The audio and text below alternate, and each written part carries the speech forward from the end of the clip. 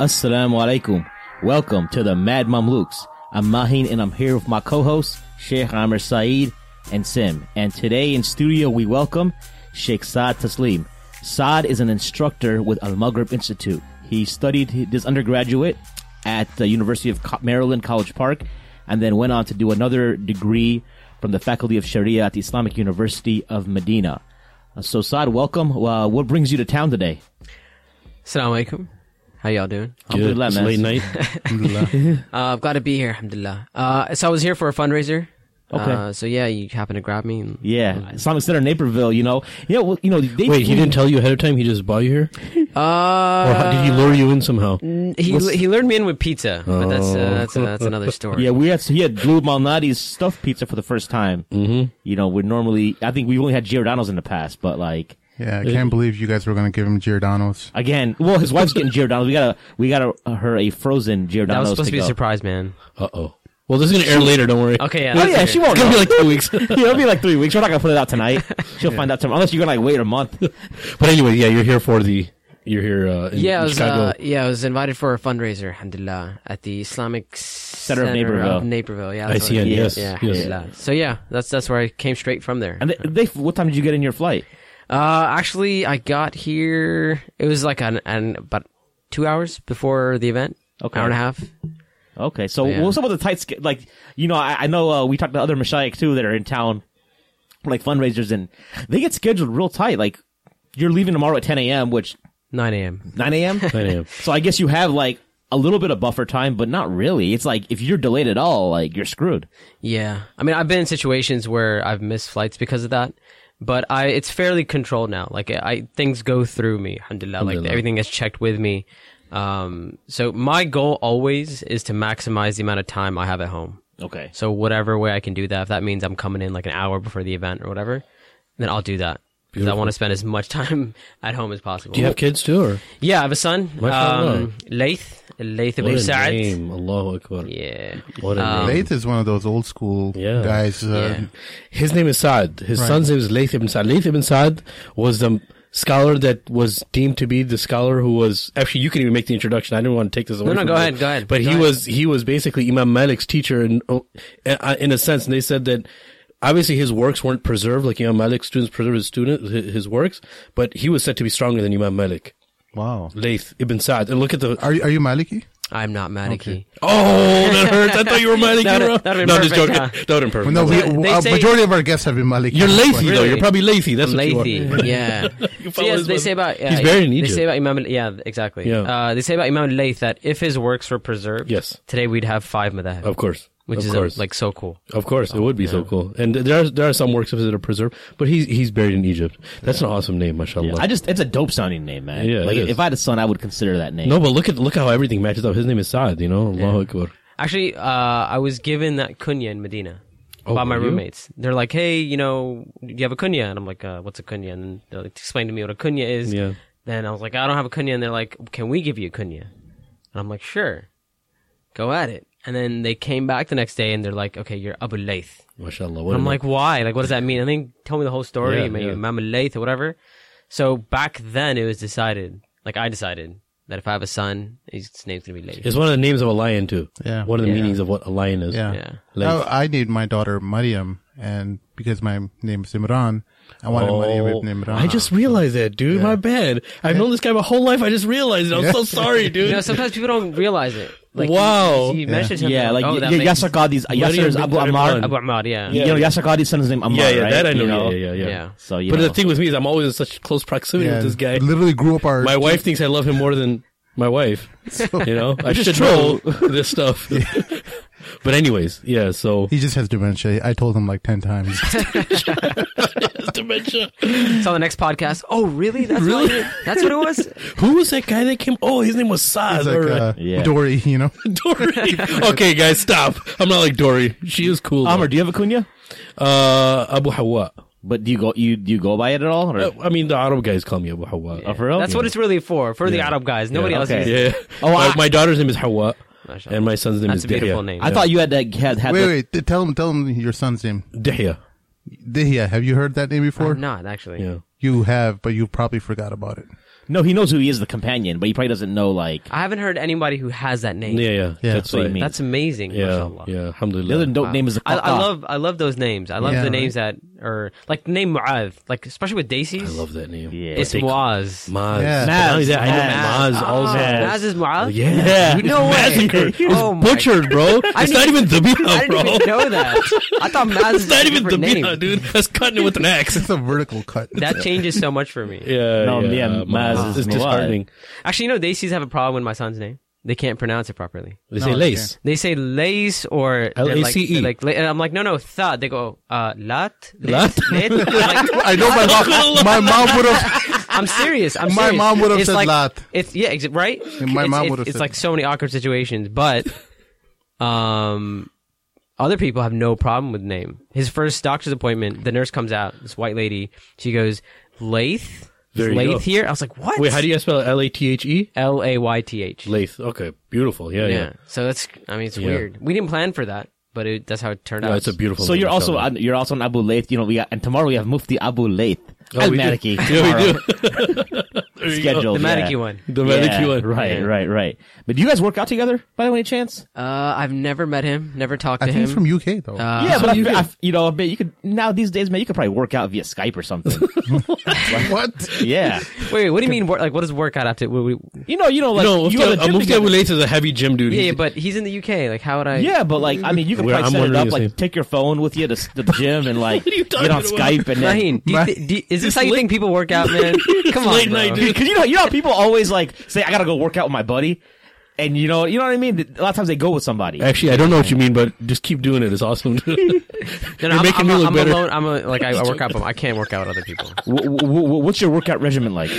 So it's become very utilitarian now. Like, I do what I can do, fit it into my schedule. But I try to do, like, I'm old school. I do like the old school split, like bis and tris, chest and shoulders, chest and back, whatever. Yeah, chest and try, yeah. But now I'm at the point where I just do one muscle a day. And no matter where I am, I can just continue with that schedule. So That's awesome. There's chest day, there's back day. I do arms on a separate day, which is kind of like a bro thing to do, but whatever. Bro thing, dude. I thought, when I met her, I thought he looked like a total, like when he said he works out, I thought he was like a total CrossFitter. Yeah, He looks like a total CrossFit type Have you guy. ever tried it? I have seen it, and it doesn't look very appealing to me. Why not? I do CrossFit. It just it goes against everything that's bodybuilding. Like can you see Arnold CrossFitting? No, but like There you go. End of discussion. I'm done. But I think that's that it. Arnold. I don't think you want to look like Arnold though. I think an average person would want to Maybe look. you don't want to look like Arnold. You'd want to look like Arnold. I mean, in his heyday, Really? he looked pretty good. Look, you got to remember, bodybuilders now Yeah. look very different. Yeah. Bodybuilders back then, they were quite lean and they were smaller. I don't know. Yeah, nowadays you're seeing They're a lot monsters. heavy Yeah. steroids. They're Yeah. monsters, man. It happened back then, but it was Talking about people spending like $40,000 cycles a year on their steroids that are Yeah. competing in Mr. Universe. So you think CrossFit's like a fad that'll go away? I don't know. No, it's very I functional. It's awesome. It is kind of a fad, though. It is definitely. Right? It, Like there's a- P90X. Like, it was the hottest thing and then Yeah. it's gone. But the good thing is they've turned, or what works in their favor is they've turned CrossFitting into a sport. Yeah. So that means it might last. They have the finals, and I mean, every they year. have that. They yeah. have like Reebok. Yeah, I think Reebok sponsors Reebok them, makes their yeah. shoes. Yeah. Right, And clothing, officially, yeah. and I think the contract's up next year. Yeah. But even other sports, a lot of sports are starting to utilize, like, so people have been functional training, I think, from the beginning, but they put a name on it, and the philosophy behind CrossFit originally was that you do a different workout every day so your body doesn't adapt to one workout. So every day is supposed to be different, kind of. You know? Yeah. I mean, the thing for me is like, I know I've never worked out that hard in my life. No, CrossFit So it'll that's pass why, you out. I'm not the kind of, like, I can't go, I don't know how you are, but I can't go to the gym. Like, I can go to the gym and walk out 10 minutes later, haven't done nothing. Yeah, I see. You know, a lot of people will say, like, I go to the gym. Just get to the gym. Once you're there, it'll kick in. Yeah. It wasn't like that for me all the time. So with CrossFit, now I know if I'm in a class. Yeah, for class an will make you hour, do a lot, yeah. You're like, I'm not going anywhere. Look, man, until you get that after gym feeling, it's not time to go from the gym. You have to get that euphoria when you work out and you have a nice, fulfilling workout. Yeah. That's when you know, like, okay, now I can leave. At least that's how I feel. I don't know if you guys, you get that euphoria after you have a full workout? I get it with my workouts. Some people get, you probably heard of the runner's high. Yeah. Like that's where I'm maybe Mahin's kept. Like, I don't get that. Like I don't understand. Oh, that. you don't get that? I don't understand how that can be an enjoyable experience. Like I hate running. I hate cardio. No, it's after. It's the afterburn. It's not during. During is torturous. Not during. Yeah. No, it's the after. runner's high. Yeah. It's after. It's Yeah, after. It's it's a kick of after. endorphins. Like, Oh, but I thought it was during. I'm like during. This is terrible. No, some may get it if they're running for long distance because it's your body's way of numbing you while it's repairing itself. Yeah. So if they'll run real long marathons, I mean, maybe they might get something in between. You may have to ask a marathon runner, but it's always afterwards. And the only time I actually got it the most was when I did CrossFit for that few months I was doing the Moga and those guys. Look, I hate on CrossFit, but I can appreciate it. Yeah. Right. It's overpriced. I'll give you that much. Yeah, it's like $135. I pay $135 a month, and that's like a cheaper CrossFit gym, to be honest. But like, I don't believe in paying for. I mean, do you work out 6 days a week or 7 days a week? Or? I work out. So if everything goes as planned, then I work out 5 to 6 days a week.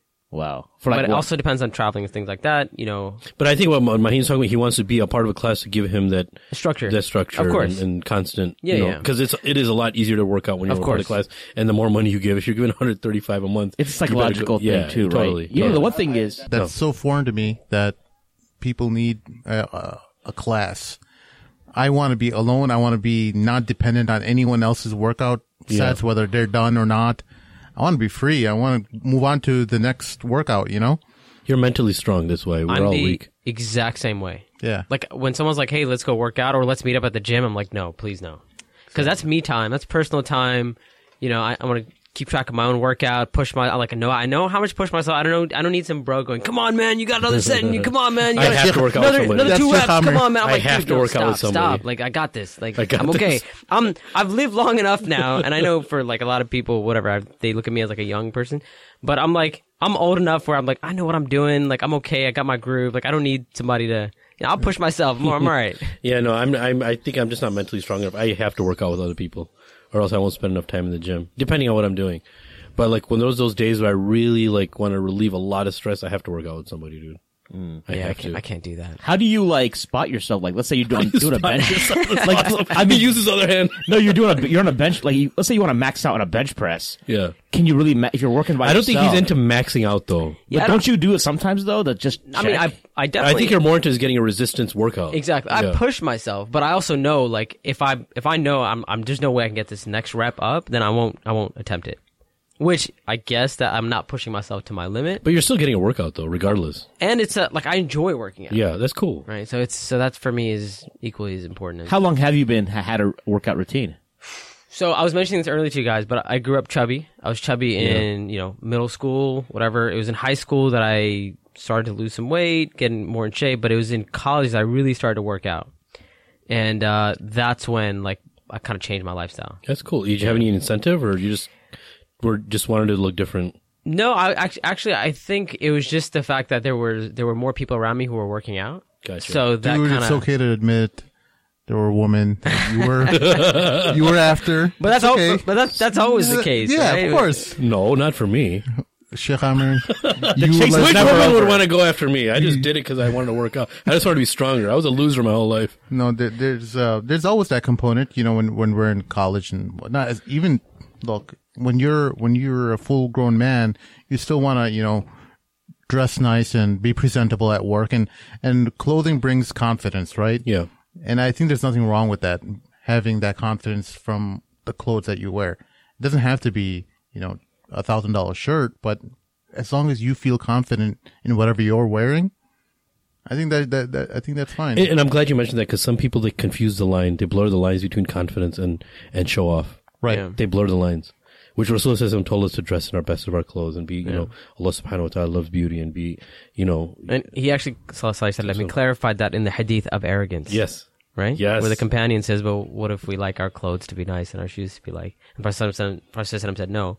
What's al-kibr? Batarul haq wa ghamtun nas. Right? To like, that arrogance of feeling superior to others or to reject the truth. Like, when your clothes and stuff leads to you feeling like you're better than everyone else, yeah, that's when it's a problem. That becomes problematic. But everyone likes to wear nice clothes. Most people like to feel good in their clothes and wear nice clothes and nice shoes or whatever. Sneakerheads, you know? Yeah, no, even people who like to bum around, everyone likes to bum around once in a while, just wear t-shirt and sweatpants and flip-flops. But if you give them a suit to wear and dress shoes and shoes and dress socks to wear, they feel completely different when they're walking. Yeah. They feel it's beautiful. It's a part of human nature, right? Yeah. But tying back to working out, I think it like your physique exemplifies what you're wearing. Exactly. And, you know, part of dressing well is to have a good physique. It is. And that's why it's all tied in together. No, it is. It is.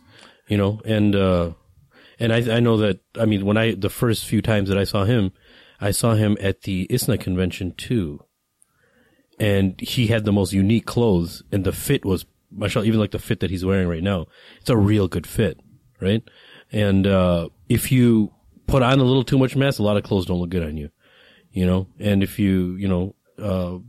I remember like when I was working out pretty hardcore, my neck got so big. Yeah. And he's made to be a power lifter. He never wants to lift weights. I tell him to. No. I tell this guy, dude, he's got the perfect frame. Him and his brother, for Desis, have got the best frames to be power lifters, but they never do. No, man. You could be a monster if you wanted to. You don't understand the difficulty in finding good clothes that fit you right when you're lifting a lot of weights. You'll see like Mufti Abu Layth, right? When he's wearing his clothes, they look like they were about to rip off. Yeah. Every button is on his last leg screaming. He's got the Jersey Shore look going, man. He likes it. He likes it. Whatever. More power to him. But to him, he sees it like, you know. No, I like to be comfortable, man. Just become a power lifter. Maybe what you should do is you should like buy less clothes, but invest in a tailor. Right. Get a tailor to like, you know. Yeah, man. That's what everyone tells me, that, you know, get the tailor and have less clothes though. Yeah. But like, is that what you started off kind of, just getting a tailor, tailoring your own clothes? Yeah. So it actually all started, like I've always been, I've always considered myself a creative person. Like I studied graphic design, and even graphic design was just out of necessity. I was actually want to do something even more artistic, but as like a Desi or whatever, that was like a kind of a middle ground for my parents. Like, okay, whatever, graphic design, computer related in some way, whatever. Yeah. I think my dad thought maybe I'm studying like comp sci or something. And so he's like, yeah, okay, that sounds good. But I ended up studying graphic design. But I've, you know, even my whole band history and stuff like that. Like I've always thought of myself as a creative person. But it was never real for me, the ability to make my own clothes. Cause you can't really do that here in the States. It's really difficult, especially back then. Yeah. But when I went to Medina, where a lot of people get their thobes tailor-made, that was like my first opportunity to be like, hey, I can make stuff the way I like it. And that kind of opened up a world for me. Is that what sparked the idea for the clothing line? Yeah, it really did. Actually, the idea for the clothing line came from when I moved back to America. I started like giving da'wah, public speaking and whatever. And I didn't want to wear things that other people are wearing. Mm-hmm. Like to kind of like explain what I'm saying. I walk into H&M, I buy a shirt. You know, I'm at a conference. There's like 5,000 people there. There's at least like 50 guys that have the same shirt, right? And I'm like, well, that's as opposed to if I wore a thobe that I got made in Medina, there's nobody else who has that. Yeah. And that defines me. Like that's who I am. Yeah. And I had a full say in that clothing. So actually the idea for the clothing line actually came from started with me saying, I'm just going to get some clothes made for myself. How much is that going to cost? And then I was like, well, maybe I could make a little bit more and, you know, have other people, if they like my sense of style, they can buy these clothes as well. And that's why one of the main ideas behind the clothing line is it's got to be limited. It's got to be limited. So everything that we're going to sell, inshallah, is going to be extremely limited. So if you buy like one of our pieces, you know that no one else in the world, or very, very few people in the world, have that exact piece or something that looks like that. You're talking like maybe like 50 pieces or so? Yeah. Total? So for example, our first release coming soon, inshallah, we have 5 designs, 5 separate pieces. There's 100 of each. And very cool. When you break them down into the sizes, we're doing like extra small, medium, large, extra large. That sometimes means there's only like 10 in a certain size. Wait, I'm half humorous, half serious here. Is it a contemporary large? Because contemporary larges are very skinny hips. So and a lot of Americans aren't like that. So a lot of our stuff is a little bit. It leans towards more slim fit, but no. But it's still the style. You weren't gonna wear it anyway. I'll just make a cut. I'll just make the slits on the love handles. Don't make any changes for him, okay? He wasn't gonna wear it anyway. I'm just joking. No, that's he wears his Egyptian thobes most of the Huge sleeves. The Sudani thobes. Anybody can fit in anything. Yeah. You know, I mean, we're designing it to not be exactly like very fitted. No. So okay. So there's some. So it's like a leeway. medium fitted. It's not like a super fitted, like skinny jeans type fitted. It's kind of like straight jeans type fitted. Not straight jeans. I don't like slim fit, kind of. Skinny is the tightest one, right? Yeah, I think skinny. No. There's also like extra skinny. Yeah. Is there? There's extra slim, extra slim, or extra skinny. There's skinny. There's slim. There's extra slim. Okay, there's some that you gotta like peel off. Yeah. The guy who made a spandex, so like a spandex percentage in there. Pretty much. I don't know if you saw the Uniqlo joggers that a lot of guys wear. They look like jeans, but they're joggers. They're really sweatpants, right? The jeggings. Talking about the jeggings. Yeah, all these guys are wearing them now. Yeah, I mean, look, it is like more slim fit, but if you look at, for example, one of our pieces, which y'all can see right now, it's pretty much like a kurta or a qamis, and that by nature is going to be a little bit looser, right? You're not going to have a super slim qamis that's just going to look odd. And it's going to feel odd. And the most important thing for me is that people feel good in the clothes. Yeah. Right? And is this kind of like what you're, like when you promote this style, do you promote like a blazer on it? The last few times I saw you, and you make it look very good, mashallah. I saw you at ISNA and you had a blazer on top of a kurta. It may have been a little shorter than that one. Yeah. But it made it look pretty cool though. So look, it's all about all these pieces. It's all about how you style them. You can dress them up. You can dress them down. Gotcha. And the reason why I actually you've only seen me wear this stuff with the jacket, and this is kind of like behind the scenes information, is because the fit isn't perfect on this. Okay. Like this is one of the samples. So I'm not completely happy with the upper body fit. So I'm like, okay, throw a jacket on top, it's fine. But once this is finalized, I'd wear it just as the qamis. Okay. So the listeners who aren't able to see what he's wearing right now, he's wearing Wait, you can't tell. Oh. You can't tell. Nobody knows yet. Can we it's not revealed. He's wearing something mysterious. Can we take a picture of it and put it on the thing too, or no? Yes, you can. In 2 months. In 2 months, okay. Now, do you have a name set out for this? It's the Saad Tasleem collection. The Saad Tasleem collection. Very nice. Nice. So, like, have you ever heard of, like, your model of having limited clothing? The first guy I really saw doing, I mean, you know, have you heard of brands like Supreme and Undefeated? Yeah. And like Kith? Yeah. You know, they keep, like, Supreme has a real cool model where, have you ever, like, thought of, like, a pop-up shop where you just open up, like, a shop for, like, 3 times a year or 4 times a year for their seasons and sell your stuff on that day? And then, yeah. So eventually, that's the goal, right? To eventually get there, inshallah. And I'm actually thinking very big. Like I'm thinking like I want a proper Muslim brand that is mainstream. It's you know, and there's no limits. Like when I first started talking about this, people actually thought I'm doing T-shirts. Okay. I'm like, no, it's not a T-shirt line. Because there's so many of those out there. It's like the T-shirt market is saturated. You go to ISNA, ICNA, whatever, the bazaar. Every other booth is like a T-shirt. And I'm like, no, we're not doing... We might do a T-shirt as one of the pieces in maybe like the summer collection. Maybe. But it's a clothing line. So we're going to do everything. Inshallah. You know. If you do make T-shirts, inshallah, I think you can make it look better than the Armani Exchange T-shirts and everything too, with your creative background. Inshallah. So that's the goal, to kind of like transcend what's there right now. But this is a Muslim brand, though. Don't you think you're kind of like limiting yourself?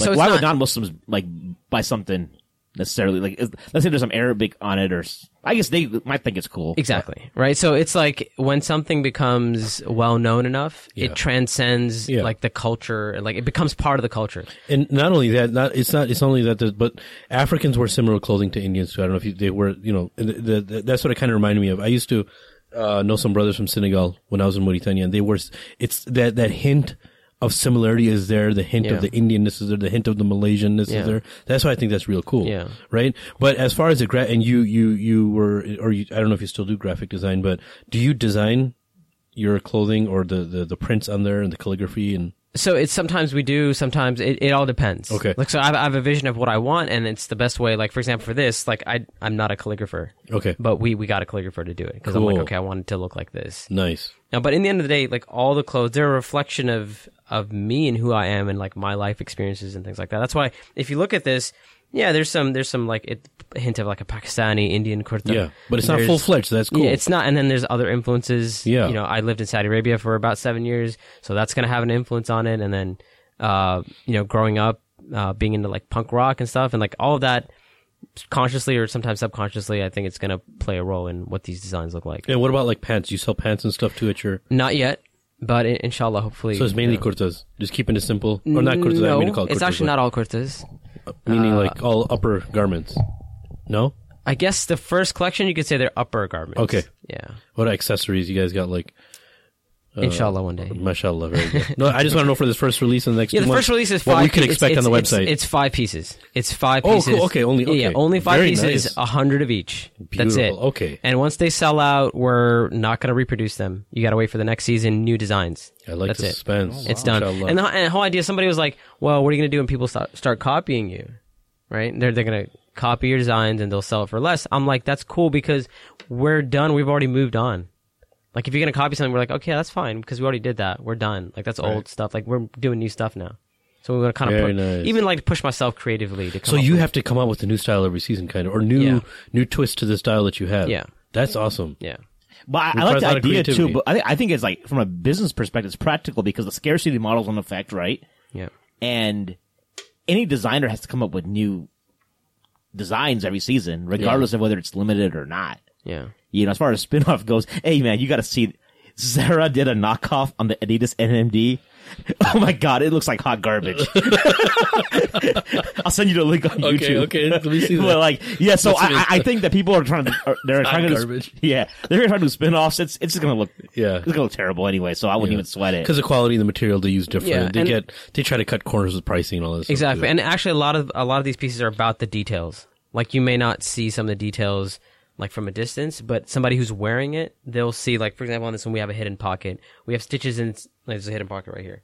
Oh, I didn't even know there was So a pocket there. it That's looks like cool. it looks like a seam, but That's Nice. cool. it's actually a hidden pocket. We have certain stitches in certain areas, even like the longer in the back, short in the front, and like there's details that you, when you hold and wear the garment, you will be able to tell, and we're hoping that quality will come through, and that's why I get it. Like, this is not for everyone, and the price point is going to be a little bit higher, so not everyone's going to be down with dropping that much. You know, Are you okay with telling us a ballpark of how much we can expect to see? no, not yet. Okay, not gotcha. Yet. Not yet. So do you think, do you expect to sell out pretty quickly? You do, even like, Well, he will. He's on the Mad Mamluks now, son. So as soon as you're, but they're all good. The Mamlukers are going to be waiting for all no, this. because you know when like do the Supreme release, for example, they start lining up.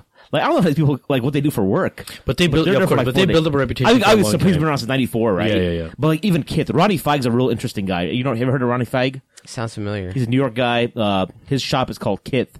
He got to I've heard start. of Kith, yeah. You know, so same deal. Like, you know, these stuff. Like, some of the stuff doesn't sell out. Not everything sells out immediately. Yeah. You can go on his website and find some stuff. Yeah. But his intent was the same thing. Like, he wanted to make it limited because he didn't want every Joe Schmo Right. on the street looking like him. Yeah.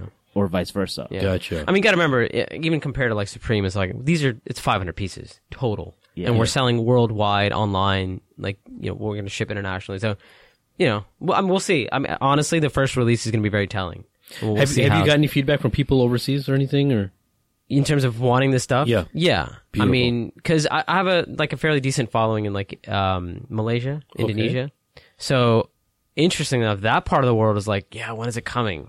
that's More, awesome. Like, I would say even more so than I can maybe- imagine why Malaysians would like it. I could totally imagine why they would like it. Yeah, but they haven't awesome. seen it though. That's Why the don't thing. you Like, explain nobody's why? seen it.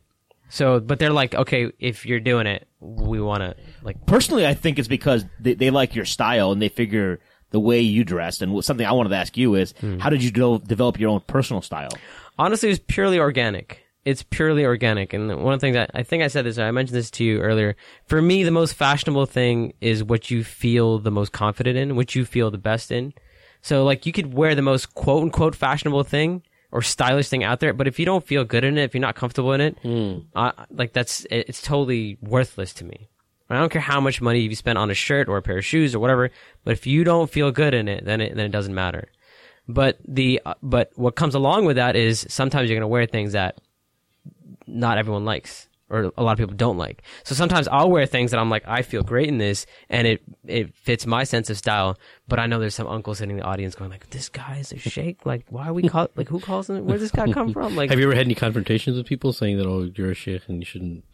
directly, face to face? Yeah. No. Well, there's somebody came up to me and said, hey, I just want to apologize to you. I said, for what? They said, well, I saw your videos online, whatever. And I judged, like, that's what they said. I judged you and I had a certain impression of you. But when I took your class, I realized, like, oh, you have studied in Medina and you do kind of, you know, That's happened. But online, all the time. Oh, yeah. All the time. I get things like, why would I ever take my deen from somebody who looks like this? So recently, somebody wrote a comment. They said, I would never take my deen from somebody who looks and talks like Ryan, no, not Ryan Gosling. Ryan Reynolds. And I was like, what? Like, I never ever looked in the mirror and said, like, yeah, I look like Ryan Reynolds. I gotta pull off this. I totally look like Ryan Gosling. Yeah, but this person's totally off. But I get it all the time. I get, hey, sell out, you're just trying to westernize Islam and this and that. And I'm like, look, say whatever you want, but in the end of the day, this is who I am. Like, I'm not going to pretend to be something I'm not. And that's one of the big issues I had when I came back from Medina was, like, who am I? And like, what is a student of knowledge from Medina? What are they supposed to look like? What is a sheikh or imam or whatever? Like, what are they supposed to dress like? What are they supposed to wear? And in the end of the day, I remember one of the things that I've always held on to is a statement from one of my teachers. I asked him for advice. And he said to me, I said, I'm graduating, I'm going home, like, do you have any advice for me? He said, be an open book. And back then I was like, what does that mean? Like, what does it mean to be an open book? But then I came to realize that he was telling me to be true to myself and who I am. Right? Because I can pretend to be something that I'm not in both directions. I can pretend to be sheikh looking and sheikh like, or I can pretend to be like super cool or whatever. But honestly, I think people will eventually see through that. Of course. Exactly. Right? This is exactly what we've been trying to do over here with the Mad Mamluks. We've tried to, remove all these barriers that, in our community where everyone's, afraid to talk about, the TV show that they watch or whatever because they're scared about being judged in the community. But what's happening is people end up going and finding other social circles where they can discuss this kind of stuff. They can be open about it. Yeah. Yeah. And I felt like, well, why don't we just have some conversations where we can talk about whatever you want to talk about? Because I'm one of those type of guys who doesn't care about what people think. Exactly. What people say and how they think of us. I'm already married. I don't have to go impress some uncle and try to take his daughter. So I don't care about what people think. I have my kids and I'm happy. Alhamdulillah. And so I think that's awesome that what you're doing though. Yeah, and look, that's honestly, open. I'll be just completely open with you. And it's your own style. I don't know any style like that. It's very unique. So, I mean, look, that's the only way I can live. Like, I cannot survive by pretending to be something that I'm not.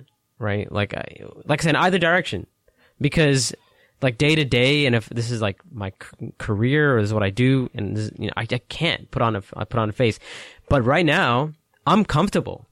Right? Like, what you see is who I am. You come visit me in my house, and knock on the door. This is what you're going to see. You're going to see me wearing a superhero tee or whatever it is. Like, that's who I am, and that's what people see, and that's what people know. Wait, what does it have to do with, what's the superhero thing? What are you talking about? But kind of into superheroes. You didn't know that? Oh, man. You mentioned something, is that public knowledge? You seem like kind of if you follow me on any of my social media, you know that I'm into superheroes. Actually, I've seen your Batman t-shirts. Yeah, so I have quite a few Batman t-shirts. I have a bunch of other, What about Marvel stuff?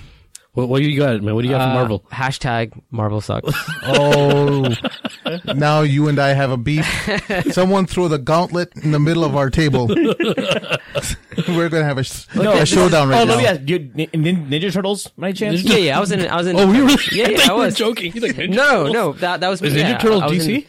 No, Ninja Turtles was I know, I'm messing around. I forget the top. I mean, I never read the Turtles. Did anybody read the comics? No, the comics were like mid '80s. No, I watched the original cartoons that came out in '88. Yeah. And then the original movie, man, that first movie was like Vanilla Ice. top 5. That was amazing. I remember when that came out. I was so hyped about it. Secret of the Ooze. Remember that? This is what happens when two comic book nerds get started talking about comics. Someone I'm telling you right now, though, I don't know if you want to start this discussion with me. No. Wait, why are you so anti-Marvel, though? You were talking about before the podcast. I'm telling you right now, like, this is, you can't win this. No, but before the podcast, you're saying you're anti, I mean, where does the anti-ness come from? Like, what do you mean? Like, is it actually I mean, it's not. What do you mean? You're anti-Marvel. Anti. I just think Marvel is terrible. You guys in DC have, like, you guys? ridiculous, well, I didn't know it was going to become so racial. Characters, like, I don't know, ridiculous characters that Marvel has basically ripped off. No, it doesn't matter whether it's who's done it the right way. They've all ripped off each other. we know that for a fact. I mean, most of your major well-known characters, apart from Spider-Man, are rip-offs of DC characters. We didn't rip off Superman. Yeah, you did. Who? The Hulk you tried to rip off Superman. He doesn't have laser beams shooting off his eyes. And technically, every superhero is a rip-off of Superman. Which Superman is a DC character. I think he's right, dude. So everyone tries to be like Superman. First of all, you can't make a superhero that has every single power coming out of his body, and you then can saying do that whatever you want. That's what every in the world Superman of fantasy. Every Superman movie fails because everyone knows that there's no way to beat him except with that kryptonite. So the original Superman movies were far from failures. And if I would say, actually, and I know people disagree with me, but I loved Man of Steel, Batman vs Superman. Yeah. No, one of my favorite movies. Why is there beef though? Why do you gotta have beef? No, that's what I'm trying to find out. Yeah, they're both sound cool, right? No, but I mean, I'll be honest with you. I think you guys are extremists. I'm an extremist. I fully admit that I'm an extremist when it comes to. Let's get out of here. I'm home. I'm going home. But low key, I actually appreciate Marvel. But I can't say that to people. He's having a true moment, guys. Right. Can we have some background music? I appreciate all superheroes, right? And for that reason, I appreciate Marvel. But compared to DC, Marvel sucks. I like it. I like that you ended it. That was a gauntlet, dude. The characters have no depth in DC. That's the whole problem. I mean, except for Batman, who that's their saving grace in my opinion. That if without Batman, DC would have been nothing. But that's okay. So if you strip down this argument, all you need is Batman. Ooh. Like Batman will take down the whole Marvel universe.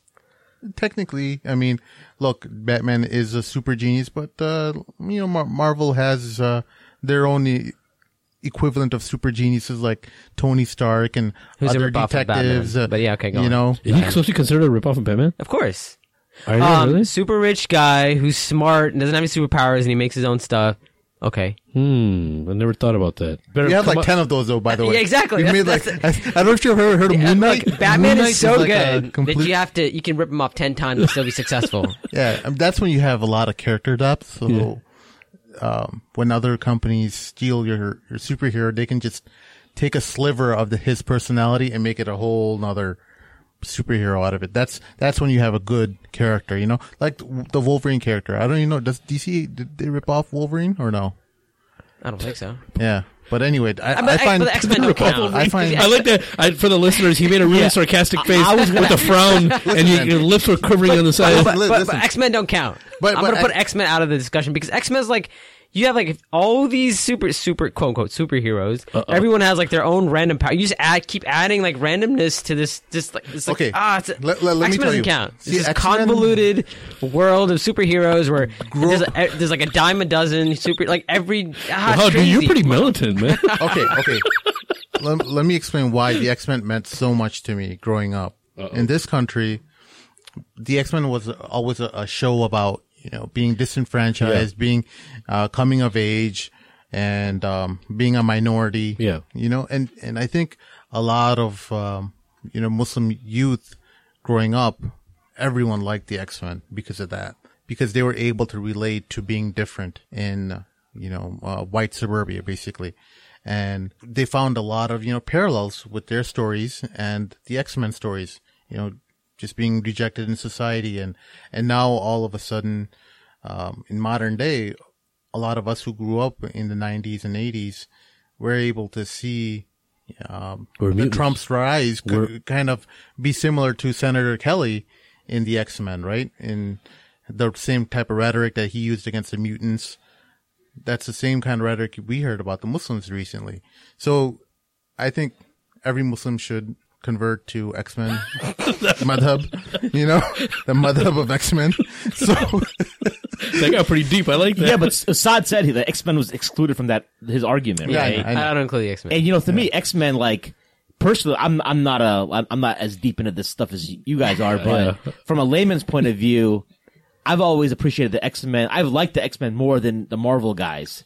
I haven't. What's the movie that just came out? Civil War. Did you grow up in white suburbia or did you grow up in the city? I grew up in the hood, dog. Where'd you grow up? Which hood did you grow up in? I grew up in the hood, but then we moved out of the hood. We had drive-bys and everything, but then we ended up moving out, and we went to white suburbia, and that's where I learned about just riding a bike to comic book stores and spending your whole life in these places. And you were a card collector too, right? Yeah, baseball cards and basketball cards. Were you a card collector too, Chef? No.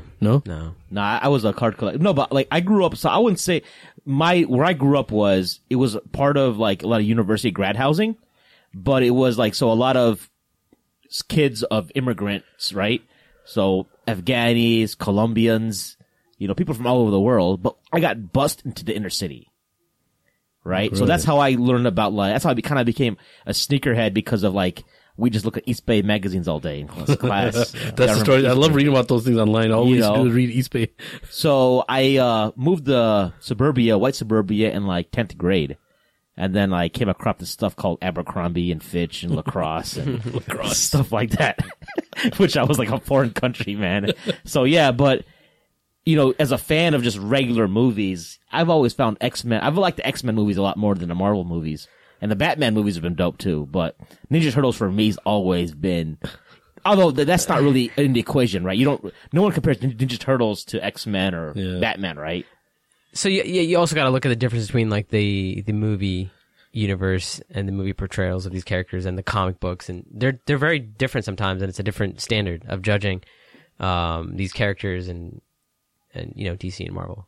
Like Marvel movies obviously are terrible. Did you find a character though that you Marvel comics are not bad, right? There's some really good Marvel comics, but the movies are horrendous. Did you find a character that you were able to relate to growing up from the DC universe? That's a really good question. I don't know if I could. Okay, it doesn't have to be a comic book character. Yeah, so it could be a novel or a story. Here's one of the reasons why I've always liked Batman. Okay. Batman was able, like Batman. So I've always considered myself an introvert.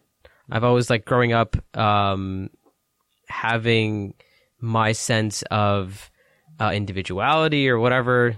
I've always felt comfortable on my own, right? And this idea, especially when you're growing up and you, like my teenage years when I got more rebellious and things like that, you go through that. And a lot of teenagers go through that age where like, okay, nobody gets me, nobody understands me, but I get myself, and I know what I'm about, whatever. So from that angle, I always connected with Batman. Like he lives in this amazing world, right? But nobody knows, right? Bruce Wayne's Batman, and he does like the most amazing things. He has the most amazing gadgets. He helps so many people, but nobody knows who he is, right? So that's the aspect of Batman that I always thought was really cool. And I always appreciated the fact that he didn't have any superpowers, right? So as a DC fan, like it's in your blood to adore and love Superman. And I do. I love Superman. But the contrast of Batman to Superman, I always found to be fascinating. Yeah. Like for all the reasons that I love Superman, I love the fact that Batman doesn't have any of those superpowers. He's just a regular dude who's like really smart, who worked really hard and trained and was able to accomplish something, and he can take down Superman. Wow. Siskel and Ebert ain't got nothing on him. Sheikh Amir, when we first went to CPSA, it was a Muslim private school that was started here in Chicago. It was CPSI then. College Preparatory School of Illinois. Now it's College Preparatory School of America. All right. Thank you for clarifying. Just letting him know. I imagined that school as Professor Xavier's. It looks like it, dude. If you look at it, dude, I never thought of that. That's how little did I know what it looks like. Entering there that those kids were worse than white kids. They were worse than mutants. They were worse than They were all kids. mutants. They were the most self-hating people. All they would do was clown on each other and make fun of each other. It was, oh my Lord. We should take you there. That's what it looks like. You're right. Yeah. And that's what it was, because a lot of the kids that went there, they were still like really confused of why they were there. Right. They didn't know why they were there. Yeah. Especially at that time. It was really awkward. And there was, it wasn't the most organized school, and people just want to do whatever they want to do. But wow, that's really interesting. I want to get back to a little bit of the clothing thing, because you were talking about, and you had a course, or you're having a course on fiqh of clothing. Yeah. So, been teaching with Al-Maghrib now for, let's see, it was 2017, started teaching in 2012, 5 years, 4 years or so. First class was called Fiqh of Chillin'. It was actually about the fiqh of entertainment. Second class was called Deception. It was about the shaitan, the world of the shaitan, and methods of deception of the shaitan, and so on and so forth. And then it was time to do a new seminar. And I was kind of like, I don't know what I want to teach, because for me, if I'm going to teach a seminar, it has to fulfill two conditions. number one, I have to personally be passionate about it. Number two, it's got to be something which is relevant and applicable in people's daily lives. Like I appreciate a lot of the Islamic subjects and topics, but for me, teaching those topics, if you can't go home and apply it now or tomorrow or tonight, then it's too academic and theoretical. Exactly. And the Al-Maghrib audience, let's be honest, it's not like a super academic audience. It was back in the day, right? Like back when I started with Al-Maghrib or when I was a volunteer for Al-Maghrib, it was actually a lot more academic. But things have changed, right? So all like the academic guys or sisters, whatever, they went and actually studied Islam academically, like they went overseas or whatever. So for me now, if I'm going to teach a subject, it's got to be relevant to the people sitting there. If it's like 200 people or whatever, they got to apply that. So, I thought about different topics, hadith, Quran, this, that, whatever. And then fiqh, obviously, I study Sharia, so fiqh has always been there, and I've always enjoyed fiqh. But there's this issue of, okay, how do you make fiqh not relevant? Because a lot of fiqh is, as you know, it's just very relevant. But how do you make it more palatable? Exactly. Yeah. Exactly. So when it came to this topic, there's a class that Sheikh Yasir Qadi used to teach called Precious Provisions, where he taught was basically the fiqh of food and clothing. So that was presented to me to teach, and I looked and I said, yeah, this can be doable, right? I can do this. I enjoy fiqh, and then food and clothing are both like very relevant. They're applicable immediately. And then I looked into the food and clothing, and I realized it's a 1 weekend seminar, and there's no way I can cover the fiqh that relates to food and clothing in 1 weekend. And it's been a while since Sheikh Yasir taught that class, and there's a lot of new issues that have come up, right? GMOs, eating organic, and this and that. Like, there's so much stuff that you can't talk about food and just not talk about that, and just speak about the classical, masail, or the classical issues. So I was like, okay, there's no way I can teach both of this together. So I decided best thing to do is split it up, right? And start with clothing. So food is still on the table. I mean, I don't know if I'm going to teach it. So I haven't. I like that. Food is still on the table. Yeah, exactly. I don't know who's going to teach that, but I took the clothing part, and once again, I couldn't teach clothing just the way it was taught before. It had to be. We got to talk about some of the issues that are now that relate to clothing. So clothing, it's not just about clothing. It's so much more than that. For example, clothing goes back to your culture and your identity, and the whole issue of putting your Muslim identity and you have your American identity and how to deal with that whole issue. And that's an issue that a lot of young people deal with on a daily basis. So once I started preparing the seminar, I realized it's not just about the fiqh of clothing. There's so much more that needs to be discussed. So we talk about in the seminar, culture and identity. We talk about what Islam says about culture, what culture is acceptable and not, and what is the relationship between culture and Islam. Because Islam has existed throughout Islamic history. It's existed in so many different parts of the world with so many different cultures. Right? Did everyone wear a thobe all over the world? Absolutely not. Right? We know this. So that whole issue, like, I take my time with that issue because that lays the groundwork for all, not only the issues that we're going to discuss, but all future issues. Yeah. Right? Because people feel guilty, man. People come and tell individuals, hey, man, you have to dress like a Muslim, right? Yeah. And that makes people feel guilty, and sometimes they think they can't be good Muslims because if people, what was given to me when I was younger is if you don't look like a Muslim, how are you going to call yourself a Muslim? Exactly. Right? But anyways, continue, yeah. Yeah, so, and by the way, that whole issue, like, it has to be discussed because it's become very real now. Yeah. Oh, right? yeah. Like, when we put our identity in our clothes, like, that's a problem. Right? And I often, one of the examples I give in the class is I say, hey, listen, if you got into a time machine right now and went back to the Battle of Badr and you got out and you looked you looked at both sides, you'd be like, wait a second, which ones are the Muslims? Right. Because they looked exactly the same. Exactly. You're right. That's a beautiful point. They wore the same clothes. The guys had beards, turbans. Like, that's, so you'd be like, like, what's going on here? Right? And if you look at Muslims in China, they look Chinese and they're Muslim. Right? Muslims in Africa, they look like everybody else, but they're Muslim. Yeah, Islam came and tweaked certain things, and there's certain things that go against some of the principles of Islam, yeah, we edit that out, right? But the rest is Islam is always meshed very well with culture. It has to. And that's from the beauty of Islam. Of course. Right? So that whole issue is discussed. And then we also talk about self-esteem and body image issues. Right? Because, in the fiqh of clothing. Yeah. That is cool. I never thought that'd be taught there. Exactly. Because I'm not going to talk about clothing and dressing nice and looking nice or whatever, and then perpetuate the idea that our self-esteem lies in the way we look. Oh, I thought you were going to follow that up with some fat shaming. Yeah. Yeah, right. Okay, so you're doing the opposite of that and telling That's awesome, dude. Yeah, yeah, exactly. I didn't want, because people often say, "Oh, you're." No, I mean, if we make you feel uncomfortable, just let us know. No, I'm good. We can go a lot farther, but we're not going to because we respect you a lot. Jazakallah khair. But yeah, so I'm not going to talk about clothes and dressing nice and not discuss the elephant in the room. Because, speaking to young people... There you go. He's fat shaming. He said elephant in the room. It depends on how you edit this up. I'm sorry. Sorry, I had to. Go ahead. I'm sorry, speaking about the big elephant, the fat elephant in the room, right? Yeah, so I was like, I'm not... that has to be talked about. Because too many young people are suffering from that very issue, right? Yeah. People have body image issues, especially in the Muslim community. We don't talk about this stuff. Yeah, you're right. Right? It's all under the table. Like... People suffer from serious issues, and like body image issues can cause depression.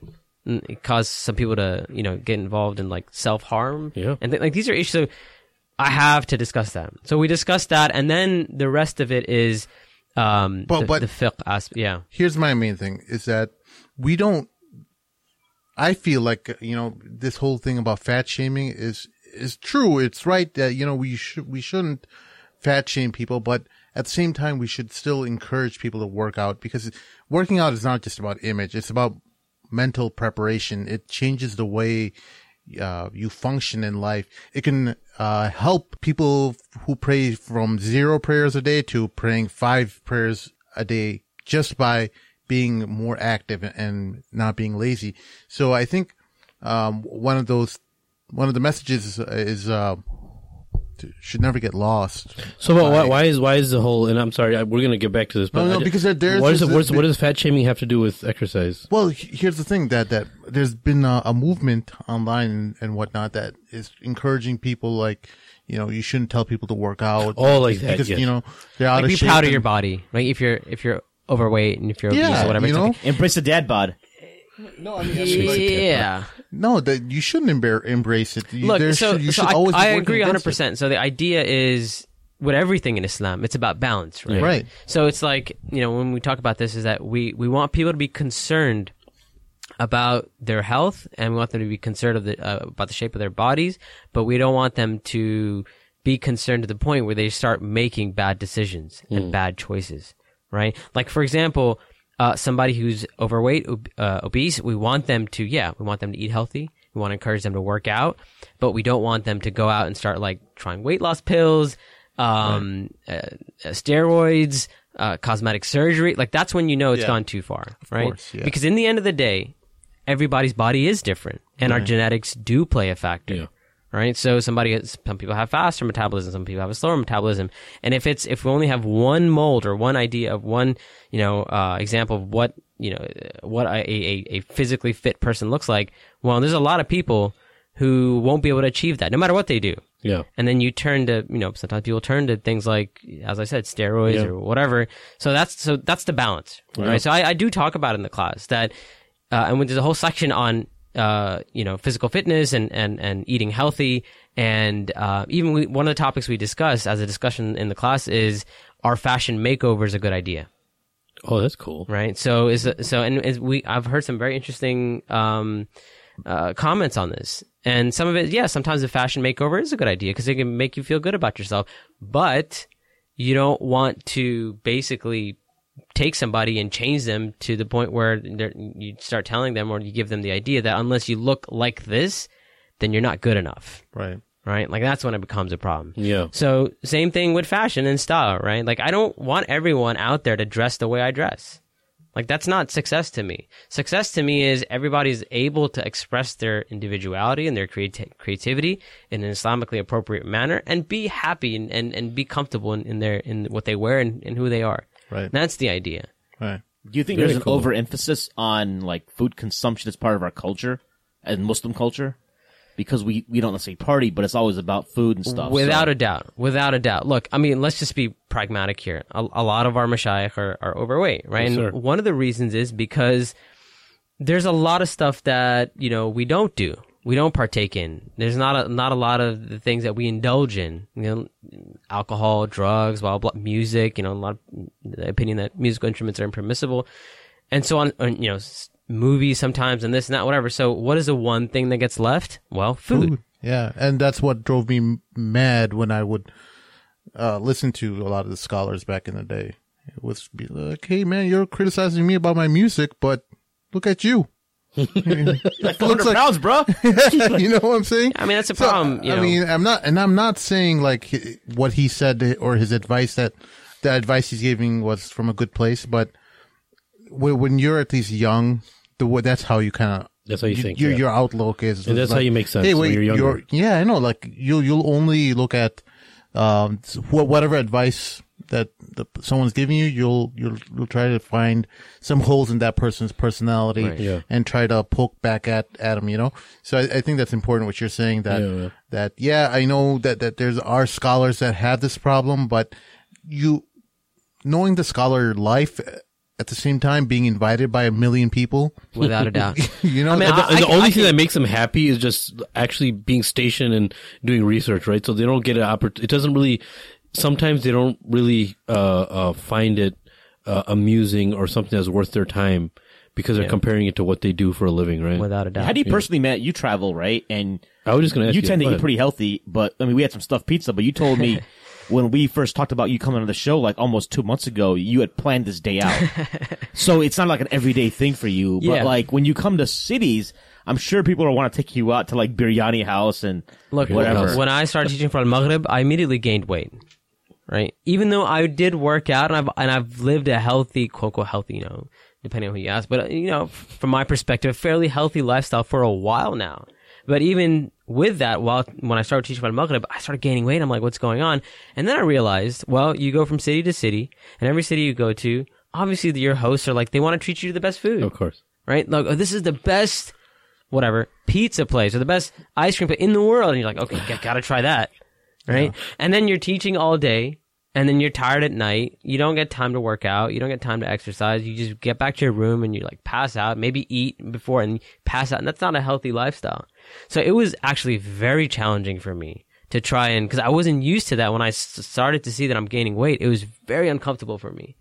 And I remember speaking to Sheikh Yasser Burgess, Allah hafadhu, someone I can consider my teacher and a mentor of mine. I asked him, I'm like, man, like I know like his body type as well. He's got a faster metabolism and he's naturally, you know, slim, but still, I'm like, and I've seen him, like he does watch what he eats, and he said, listen, you got to be careful, like never fall prey to, hey, you know, it can feel like you're on vacation, but you're not. This is your job. You know, everyone else is going to work 9 to 5. You're traveling. This is your job. So it may sometimes feel like, oh, it's a vacation because you're in another city, but you're not on vacation, right? So just like you would watch what you eat while you're working at home, or, you know, you're 9 to 5, likewise, you got to watch. And I was like, wow, that's so true. And so I no longer allow people to kind of like, you know, feed me or whatever. That's number one. Number two, Sheikh Yasser Burgess, he told me, he said, work out in the morning. Cause I remember every weekend I'd be like, okay, I'm going to teach and then I'm going to come back and I'm going to work out before I go to bed. Never happened. I was like so tired, so wiped out by the end of the day. I was like, there's no way I'm going to make it to the gym. But working out in the morning had the opposite effect. Like, and I'm talking about just 30 to 40 minutes in the morning before class starts. I not only was able to get my workouts in, I was actually more energetic during my day. And then eating healthy while teaching, I had more energy while teaching. And once I realized that, it changed my whole perspective. So now, like when I'm teaching these seminars for lunch, I get a salad. And I know people make fun of me, like, oh, diva sheikh, whatever, you can salad, like, whatever, right? Yeah. But I'm like, no, if I have more than this, if I chomp down a burger right now or some pizza, I'm going to be like, sluggish. I'm sluggish. I can't teach. Yeah. So now I'm like, so one of the ways, and, you know, I think everybody has to figure out for themselves what works for them and, you know, what is what works with their body type and with their lifestyle. So for me, this is what my weekend looks like. I arrive in a city, Friday, Jum'ah. After Jum'ah, they'll be like, Sheikh, let's go out to eat. I'll be like, no, we can go out for coffee. We can get whatever. I'm going to get a light meal. And then at the end of the day, maybe I'll, have something light to have like a fairly decent dinner. Done. Saturday in the morning, my breakfast is, I usually have like a protein bar and some tea or coffee, something like that. What kind of protein bar do you eat, if you want me to ask? Quest bars. Quest. Try, oh yeah, one. It's also same amount of zero carb, like almost zero carbs. Okay. It's called Oh Yeah. I used to, remember how many Quest bars we went through? This guy's a maniac but Quest bars. But Quest bars, Yeah is better. I'll definitely check it out. It's called Oh Yeah one, and get the white chocolate raspberry. It is phenomenal. I will definitely check that out, Yes. because They're these also a bars sponsor of ours. are they're what? No, it costs just as much as a Quest. No, I'm kidding. They're not a sponsor. Oh, they're not a sponsor? No. I mean, I thought you said they're expensive bars. I was like, no, they cost just as much. If you are listening to us, you can reach us at THEMA. No, go ahead. No, go ahead. Finish. No, it was a joke. All right. Okay. Oh yeah, it's not going to be listening to us. Oh yeah, You never bar. know, man. You never know. No, but those bars are actually a lifesaver, because I take them with me. Yeah. So when I'm hungry, it's not like And they have tons of fiber in it, so it keeps you full. exactly, and it's like I'm not a slave to, hey, what does the hotel have? For example, if I ask a volunteer, hey, I'm hungry, can you give me something to eat? Yeah, they'll, without a doubt, but they'll go get like the tastiest, nicest, whatever, pizza, sub, sandwich, or whatever. If someone brings it to you, you're like, oh, this is great. I've had a long day. I deserve this. Yeah. Right? But it's like, I got my bar, I'm good to go. Yeah. So my breakfast is, I don't accept breakfast invitations. I have my bar, my tea, whatever, and I'm good. I'm good for the next few hours until lunchtime. I have like a chicken salad, make sure I get my protein, some carbs, and I'm good, and my mind is back on the class. I'm like, I got to get back to the class. Of course. And then at the end of the day, I'm like, y'all want to go out to eat? Yalla, let's go. Yeah. Right? So I can afford to have that burger, or I can afford to go to whatever whatever place is known in that city at the end of the day. Yeah. And I know, like, there's this whole idea of you shouldn't eat late or whatever. Like, I don't care. Like, I know the way my day went. And you work out too, right? Yeah. And You work out too, so- but the thing is that your job is very mentally taxing too. Yeah. And so you have to have throughout the day something light to keep you going. You have to be optimal, dude. Because if I was in your situation, I don't eat. I'm not the healthiest eater, but I know that whenever I have to give a talk or before I teach class, like in my school day, I teach high school Islamic studies. I never eat too much throughout the day. I always eat at the end of the day. Yeah. Because whenever I eat, especially if there's bread or something in there, Yeah. I gotta have like a cup of coffee or else I can't teach properly. Yeah. Yeah. So that's how Muhammad it is. Sharif, I also noticed, was very like strict about this too. Yeah. I took history of the Khulafa with him in 2006, and I remember like some brother offered him like a bunch of Twix bars, and he had a bag of like raw almonds. Yeah. Was he doing some juice fasting and stuff? He too was for a while? he was drinking wheatgrass juice or That's- something. yeah, too. yeah. So Wheatgrass? What is that? I don't know, man. Wheatgrass, It's yeah. like it was a High thing in back- antioxidants and Yeah, it stuff was I thought you feed that to horses. No, So It's okay, on man. a daily Very basis, healthy. is that your normal routine as well for like what you eat when you're at home? Yeah, so the crazy thing is that once I started doing that while teaching, that kind of transitioned into my home life as well. So now during the day, I actually eat very little.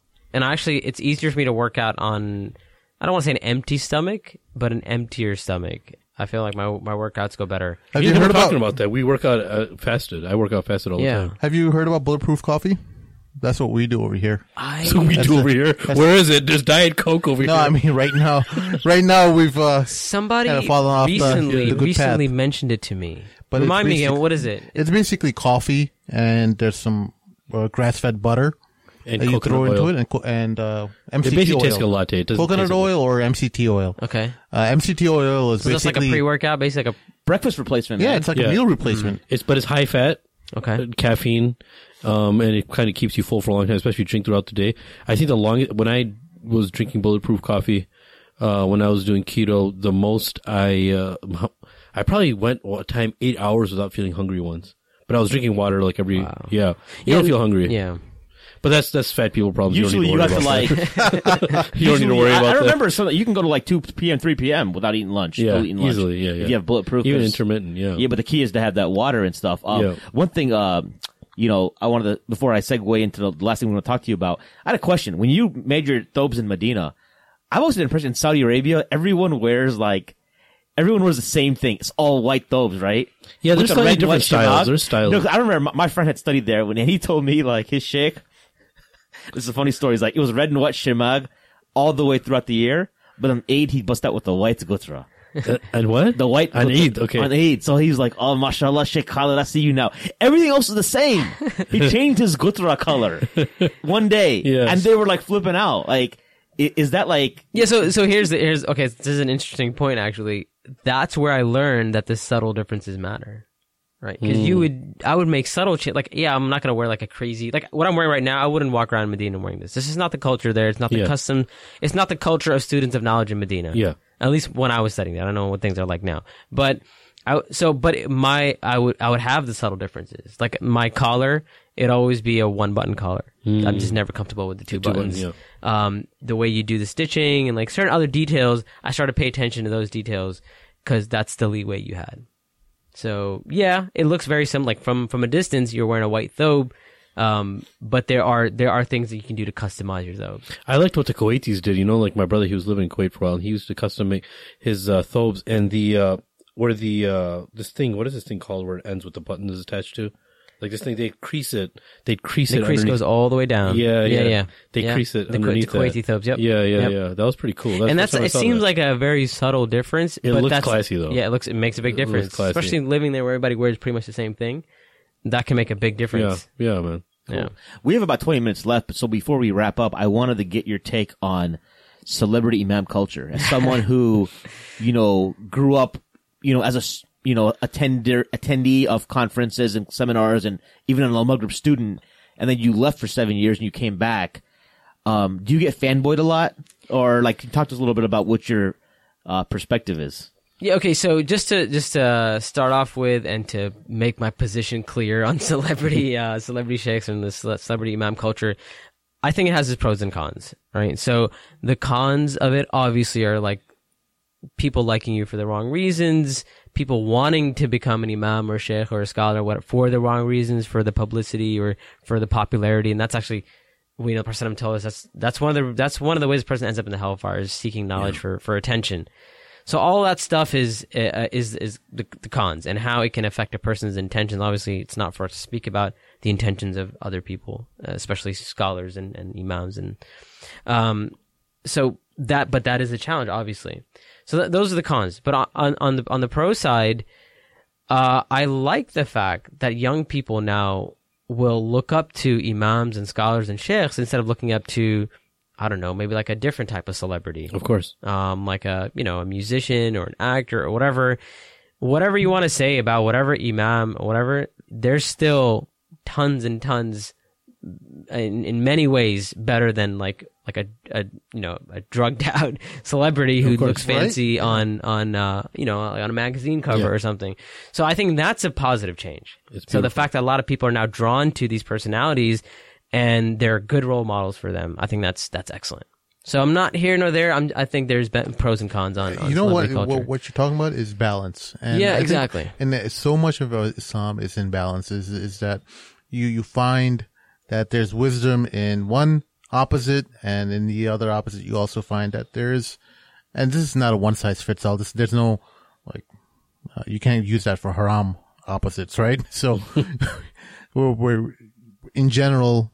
You find when you find yourself in the middle, you're okay. Yeah, man. Look, I mean, it was kind of weird for me, to be honest, Mahin. I think that's what you're probably alluding to.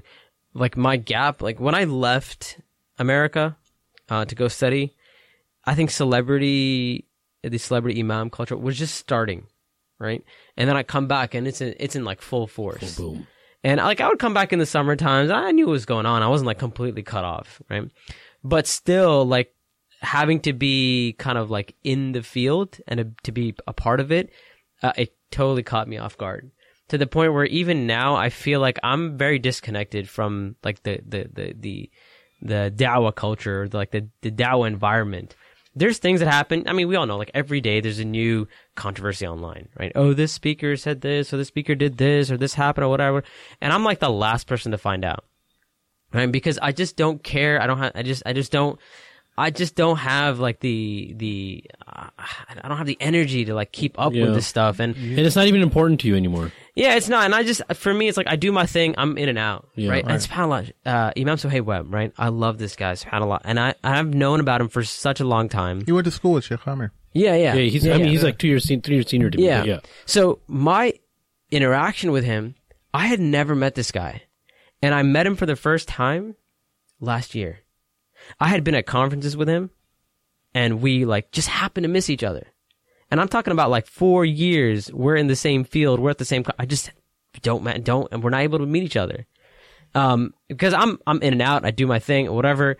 And then I finally, alhamdulillah, it was really nice to finally get to meet him and talk to him. He's a great guy, mashallah. He's a great guy. But that's just like so part of me is just like I'm completely out. Like I just do my thing. I'm in and out, and I don't realize a lot of times what's going on. And sometimes, one time it created a problem for me.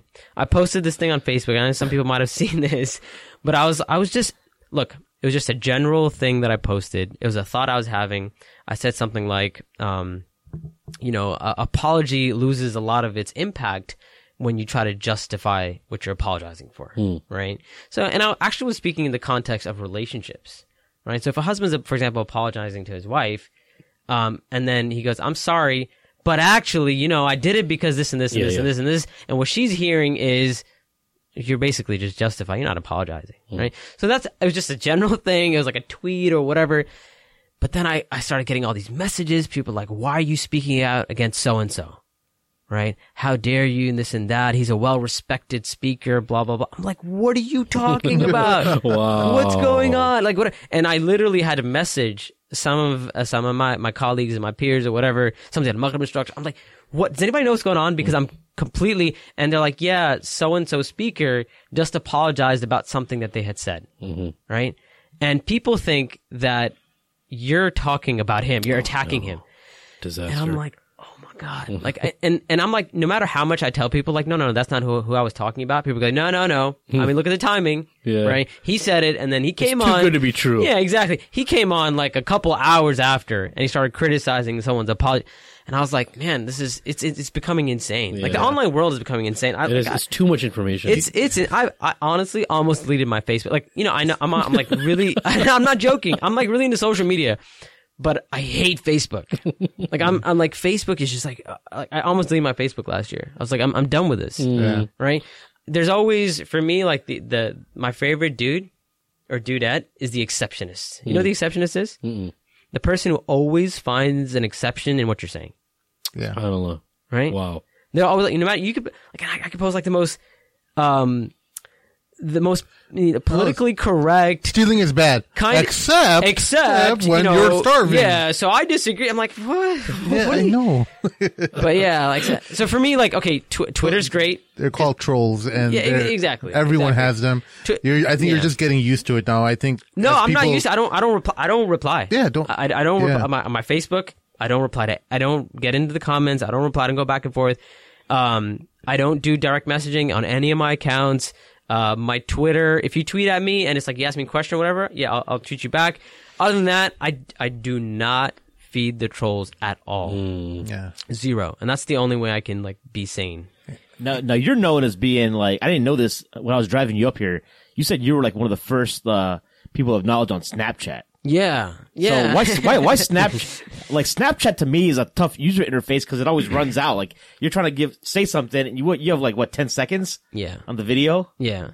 So look, I remember when Snapchat came out and it got really popular, and I had Snapchat for like my family and stuff. And till this day, actually, I have this habit of I have 2 accounts and everything. I have one for my close family and friends, and then a public. So when Snapchat came out, I had one for my family, and I was like, you know what? Like, there's a lot of people on Snapchat. And it's getting really popular. Why don't I just make a public Snapchat? And I remember I remember exactly where it was. I was on the train. I was on the metro. I was with my wife. We were going to the protest in D.C., the pro-Palestine protest. And I was like, how cool would it be if people could actually see what I'm seeing at this like live, right? Because, Snapchat it's at that moment you get, and I was like, I think I'm going to make a public Snapchat. And I made it, and I just tweeted out. I'm like, hey, you can follow me on Snapchat. And just add my account, right? And then people started adding me, and then people started really liking, and I'm like, okay, I can do reminders on Snapchat, it's 10 seconds, but that's the reality of our generation. I mean, there's Vine out there, which is 4 seconds. And I remember telling the Maghrib instructors, I'm like, you should check out Snapchat. I remember my favorite reaction was Yasir Qadi. He's like, what? This is ridiculous. No one would ever do this. And then one of the mashayikh, he was like, this has the least sadaqah jariyah value, right? Because it's the least sadaqah jariyah. It's like it goes away. It goes away.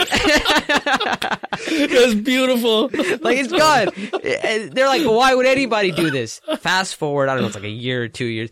Sheikh Yasir Qadi hits me up. He goes, so can you explain this Snapchat thing to me? I'm thinking about getting on Snapchat. I'm like, oh man. Well, that's what happened. Speaking of which, Sheikh Yasir, he put up a post saying that, I don't want he said, I'm really embarrassed about putting up this post, but I'm going to have to ask you guys not to approach me and take selfies with me. Yeah. And I saw the comments under when he posted that, people were really upset. Really? Because I guess there were people who had approached so him. I didn't read this, but let me guess. Yeah. Let me guess what the comments were. Who do you think you are? You're some big shot. No, it wasn't that. They were like saying, well, I want my kids to look up to you rather than look up to celebrities. So yeah, there was some validity to that. And I think, I don't think he was meaning in every It wasn't meaning, but situation. one thing I'll tell you is like, yeah. People who are in for doing the amount of stuff that he's done, that really doesn't.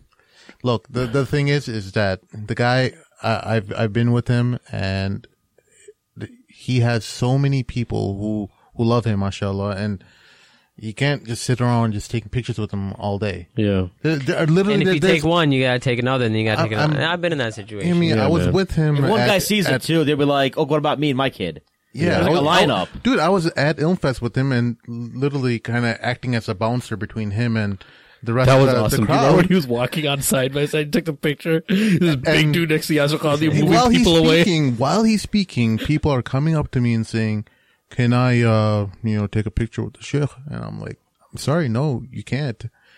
He has to go to a flight right afterwards, and they were like really upset about it. Yeah. So I'm glad he kind of put it up, but then it kind of backfired because there were He some meant well. legitimate. He meant well. Yeah, That's but well. nobody ever assumes you mean well online. That's a problem. You always assume the worst. Yeah. I actually like Sheikh Yasser's. If I was like in his position, I would be.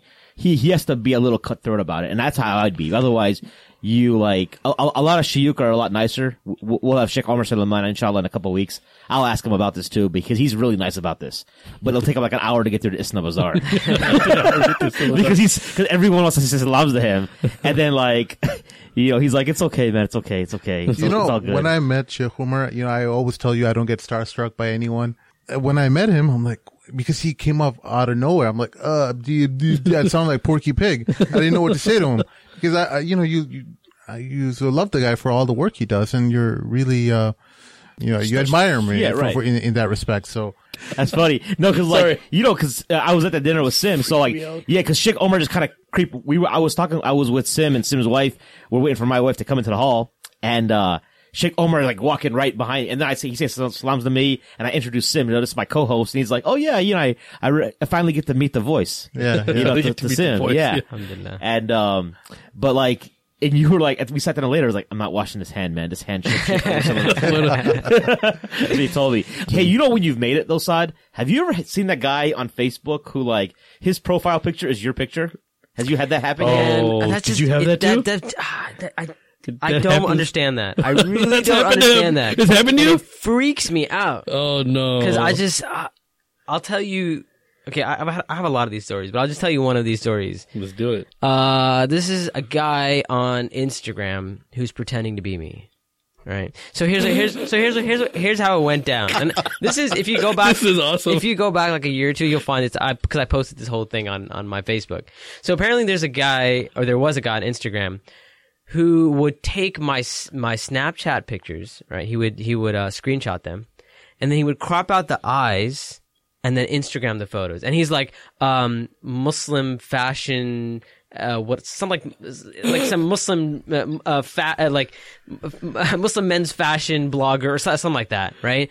And it was creepy because he's like, getting ready for my flight, about to take off, and it's me. No. It's like my picture. I'm sitting on the plane, and then there's another picture. Just got a fresh shape up, and I'm like, what? And then it's like another picture. I wonder if he was a troll. And there's like another was he a troll, or he was just living and trying to live in your shoes? Because people would ask questions, and he would like respond. Oh So my gosh, he didn't use my name. Like he had his own name, but he was using my pictures. That's crazy. Right? Where did he get these pictures, though? From my Snapchat. Oh. He'd look at my Snapchat story, he'd screenshot the pictures, and he'd crop out, like, my eyes, right? And he'd be like, had a long day, like... what a loser. Like, I swear to God, I'm not making this up.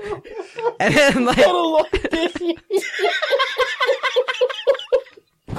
Sorry, that was awesome. Anyway, so like this guy, like he had his whole life built upon like the stuff that I'm doing, right? Like I got on a flight, fresh Jummah outfit, like stuff like that. Don't spit it out. So did you ever send him a message? Or? Yeah, so I messaged this guy. I had some of my people message him, and I said, listen, all I want from you is to just take down your account, right? And because he's basically lying. Or just hand it over to you. At least, not even. I don't want that account. At least make the lie into a truth. Just shut it down, whatever. And I'm like, listen, I gave him a certain amount of time, this much, and if you don't, I'm gonna go public because you're lying to people. Yeah. Right. And this is deceit, and you're publicly deceiving people, so I have the right to do that. And he blocked me on Instagram. Then I had... And he continued? Yeah. So he continued. Then I had somebody else message him. I said, listen, I'm messaging you on behalf of Saad Tasleem. Stop using his pictures, whatever. This, otherwise, we're going to report you, this and that. And then he did it. And I'm like, part of me was, I know this sounds bad, but part of me was a little bit happy that he did it. Because I was like, I'm going to call this guy out, right? Yeah. So I put it on Facebook. Yeah. And I'm like, okay, this dude, I've screenshotted this stuff. I put it, you can go check it out right now. It's on my Facebook if you go far back enough. And I'm like, everybody report this guy. And then everybody jumped on, started report. His account was shut down in like, I think an hour. That's beautiful. Right? It took him down. But it was just, that was creepy, man. It was creepy to see somebody posting my pictures. Had a long day. That's real crazy. I didn't know. Imagine going into that guy's apartment. He's got his pictures all over the place. He's got candles set up, flowers all over a portrait of his. Man, that's just one of my stalker stories, by the way. Maybe on the next time I come here, I'll tell you another stalker story. We could do a show with you just about stalker stories. Next show, man. It might get him in trouble too, man. The one thing is, because I thought of this because Abdurrahman Murphy's a good friend of ours, so we're in this WhatsApp group, and he sends us a picture of some like dude in India or Pakistan who just updated his profile picture to Murphy's. No, but that's common. That happens. That doesn't even phase me anymore. That's what I thought. I thought that was just like, oh, you made it, mama. You know what I mean? But like, your story is on another level. Yeah. Like, I couldn't even conceive of that. Timings and everything. Wow. Yeah. Usually some people do something like that just to get like some followers, right? Yeah, I think that's follower. What it was. He was trying to like, I don't know. And then they sell the account to somebody else. Right? That's creepy, man. So somebody will be willing to, like, if a new Islamic organization wanted to start up a Facebook account or a Twitter account, they'll buy an account that has a lot of Muslim followers on it, and then they'll change the name to whatever their organization was. So. Okay. We're doing it the hard way. That's why we only have like 2,000 Twitter followers. So you jerks out there, start following us. Oh, easy there, buddy. You make me feel comfortable. All right. I'll use much more nice words. All right, Saad. Hey, Jazakallah khair for coming through. We're gonna wrap this up now. Yeah. Is there anything else you wanted to? I'm sorry to cut you off. Is there anything else you wanted to? To announce or make plug. I'm not really used to doing plugs, and it's kind of weird. Do you have your class? Any of your classes coming up anytime soon? Yeah, so well, we'll do that. We'll plug the class. So I'm teaching a new Maghrib seminar. It's called Trends, the Fiqh of Fashion and Clothing. So basically, as I talked about earlier, we discussed a lot of the issues related to clothing, fashion, culture, identity, self-esteem, et cetera, et cetera, et cetera. So yeah, we're going to be in a lot of different cities. So if it's coming to your city, make sure to attend.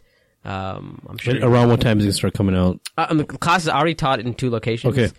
So I think next, I'm not sure when this podcast is going to be released, but next lined up we have Toronto, New York, and Minnesota. That's as far as I think I know.